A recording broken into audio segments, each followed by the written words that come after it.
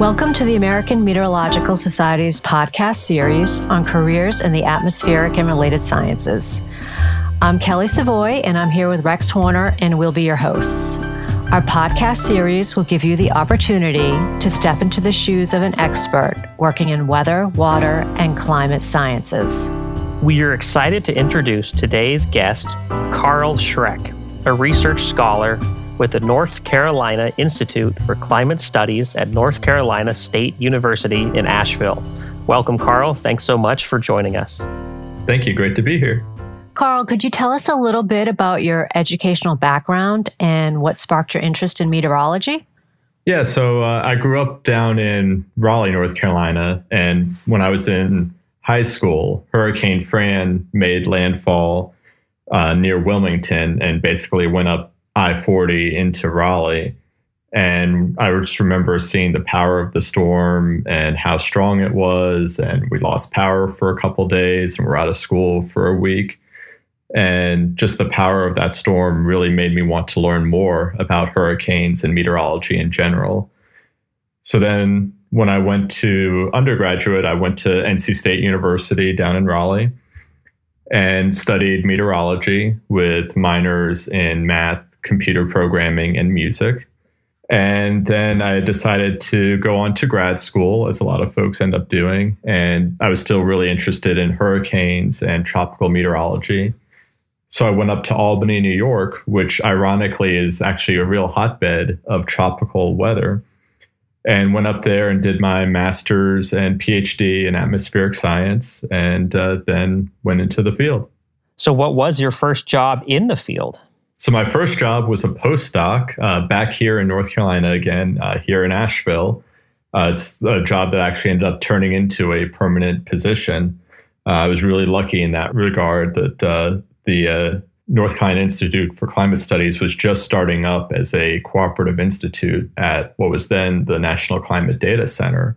So they were just kind of spinning up, and it was a chance to be part of this like new organization co-located with a really historic weather center. And you're still working there now? Yep. Yeah, I've been here for, it'll be 10 years this summer. So I've been really lucky to be in a beautiful part of the country with a job that I really enjoy. How has the job changed since you started 10 years ago? As a postdoc, I was primarily working on projects that other people were bringing to me. As I've been around longer, I've done more writing my own grant proposals and getting to come up with my own research ideas more and more. Sometimes I tell people that in a research environment, the folks with PhDs ask the questions and the folks with masters are the ones that actually do the work and tend to answer them. And the longer I've been here, the more I've kind of gotten into that, asking the questions and maybe not doing as much of the hands-on answering them as I used to.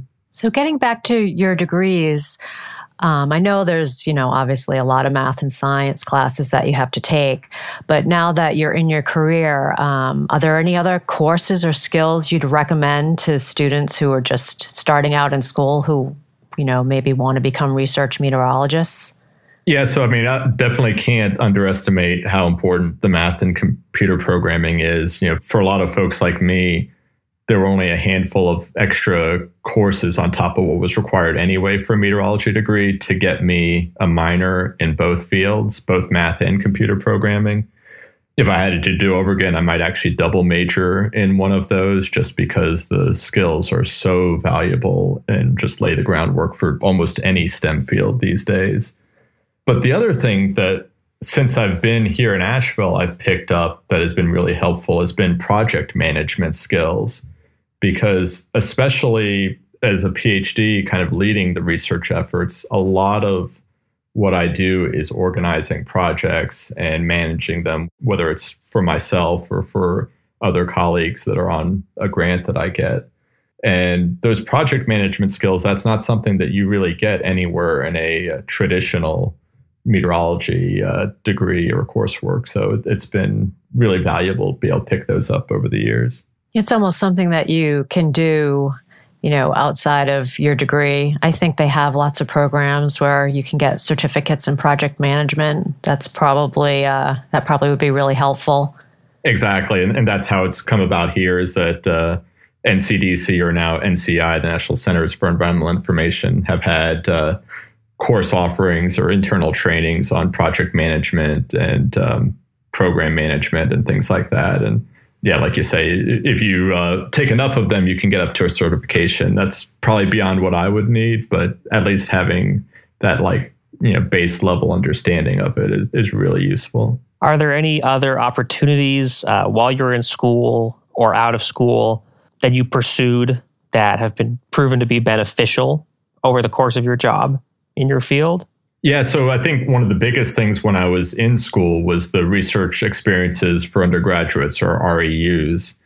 I got to actually do 2 of them, one during the summer between my sophomore and junior year, which is earlier than I think most folks get into it, and then a second one between my junior and senior year.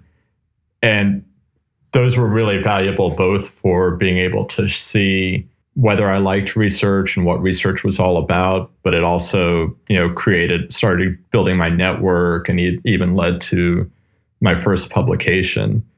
So that's just a really valuable opportunity. Any type of internship like that it's really valuable both for experience and understanding what you want to do, and also for that network building. What sort of research did you do on these programs? So the first summer, I went up to the University of Maryland and worked on analyzing numerical model simulations of hurricanes to try to see, how the eye wall was different between a sheared storm and a storm that wasn't sheared. And then the one between my junior and senior year, it was at NC State, and it was looking at how climate variability impacts rainfall over East Africa. And that one ended up being, at the time, I thought I was going to be more interested in hurricanes, but as my career progressed, the large scale meteorology like that and climate signals has ended up being a much bigger part of my career. So I didn't realize it at the time, but that was the project that ended up being probably most useful for my whole career. And you said one of those led to you being part of a publication team for your first paper. Was that a given going into that research experience, or did you kind of have to seize a moment or take an extra step to join the writing team as part of that REU? Yeah, it definitely wasn't a given or wasn't a plan going into it. But at the end of the summer, this was the one at NC State, at the end of the summer, we realized that the results were really interesting and valuable. And we decided that it was worth pursuing and developing it into a full publication. So I was able to continue the REU during the school year while I was working on my coursework, and kind of finalize the figures for the publication.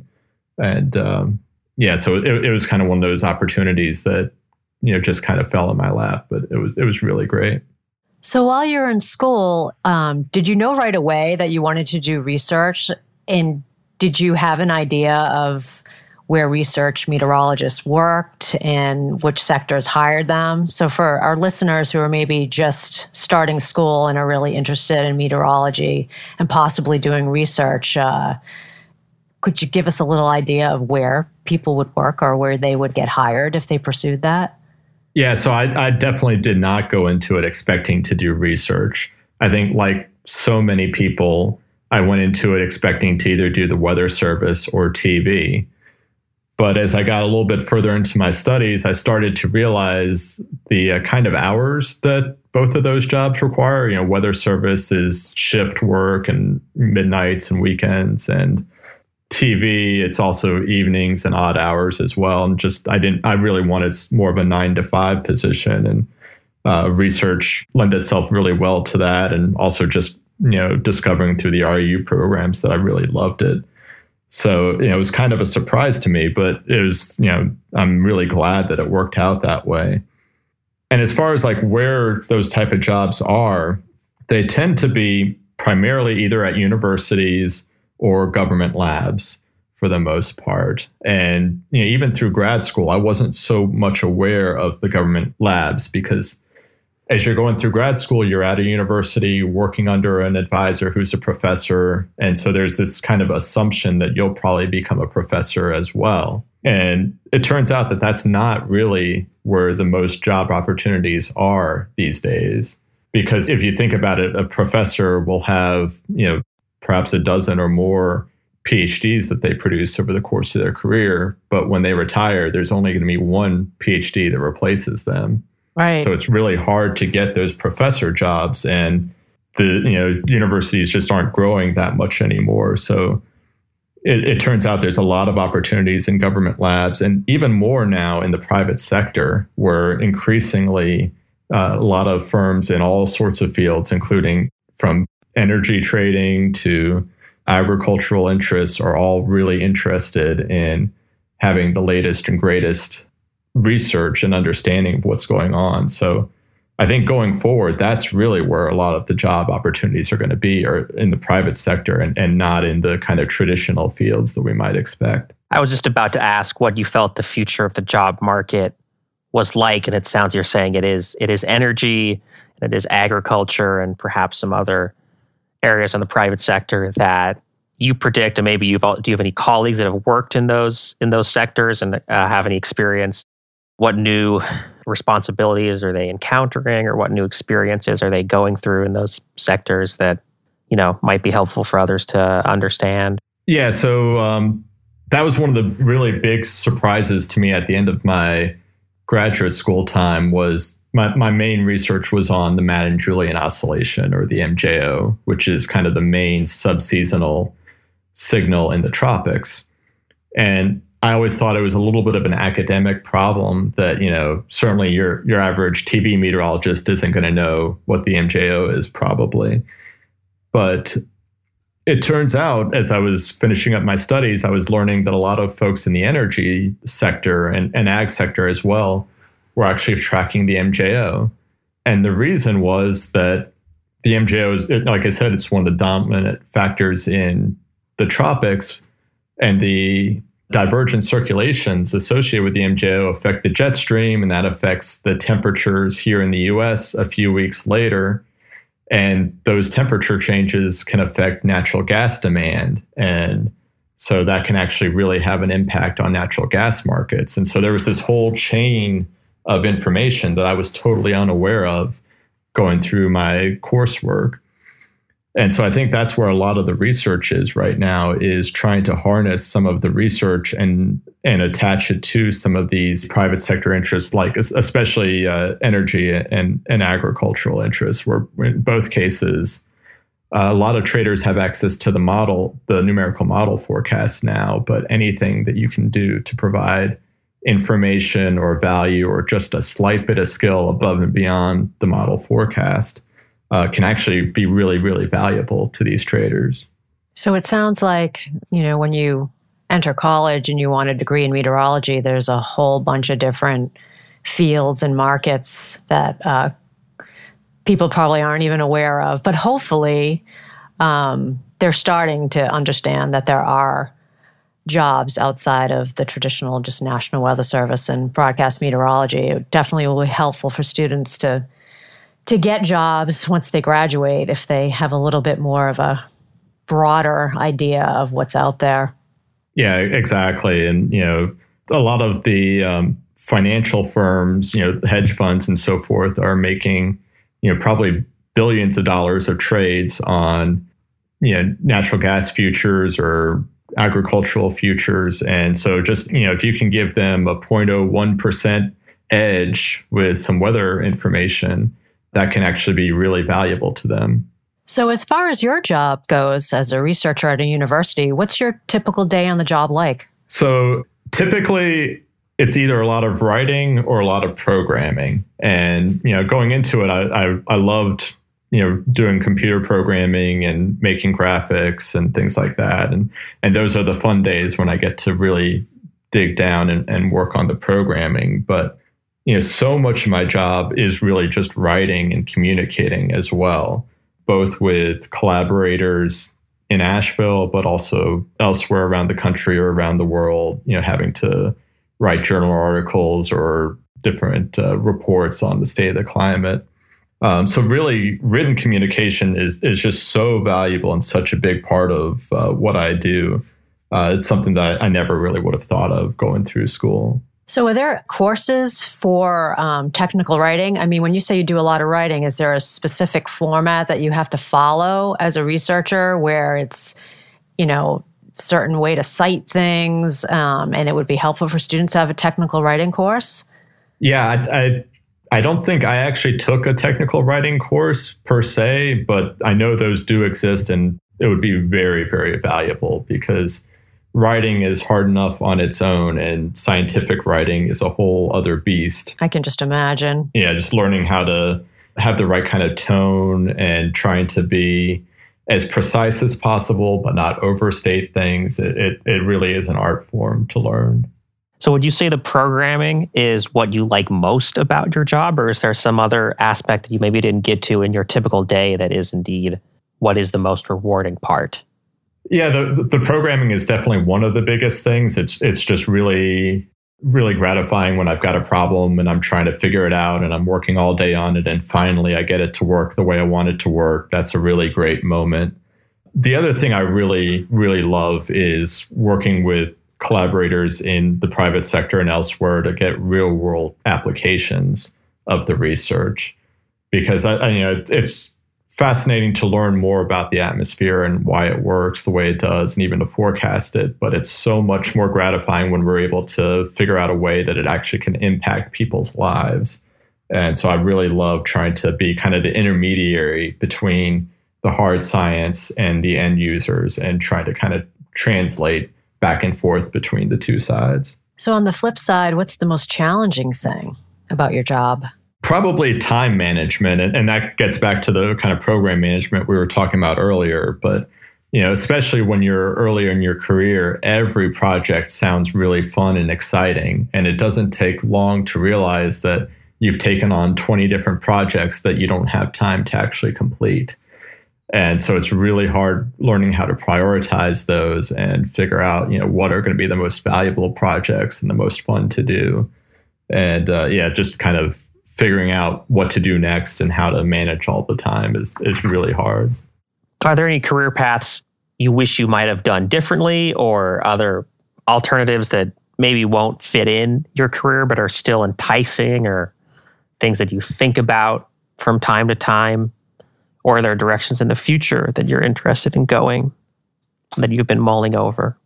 Yeah, so I think the biggest one is, I'm certainly couldn't be happier with the way things worked out. I'm in a place that I love and in a job that I love. But I think a postdoc is a really unique opportunity, both academically and in life, to you're going to go somewhere for just a year or two, maybe 3 at the most, in most cases. And it's really an opportunity to try a different part of the field, do research that's totally unrelated to anything you've done before, but also B, it's a chance to go live somewhere you've never lived before for just a couple of years, knowing that it's not permanent. I had a few friends that after they finished grad school in Albany, they went and did their postdocs in Australia, knowing that, hey, it's just going to be a couple of years and then I can go back and live closer to my family again.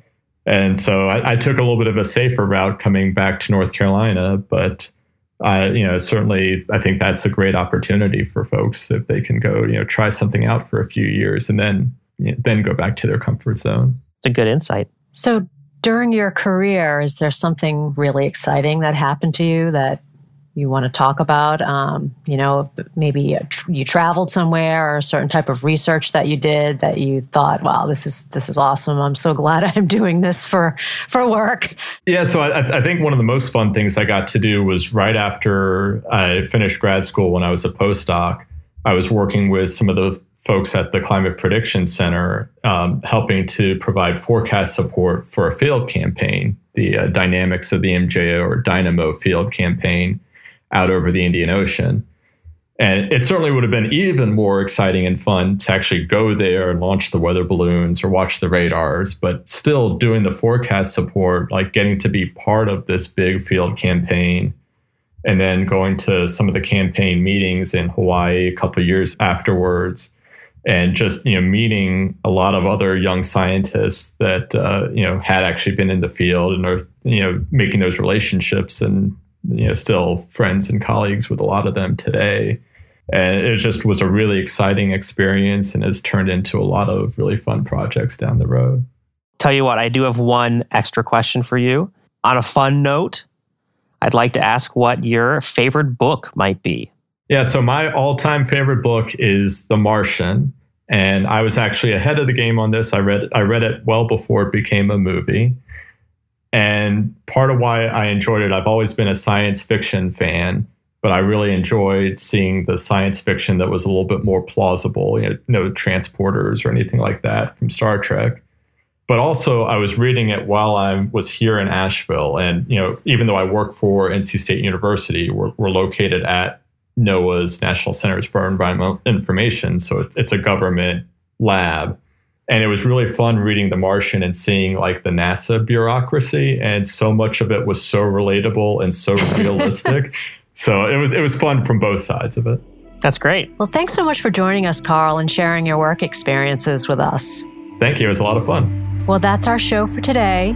Please join us next time, rain or shine.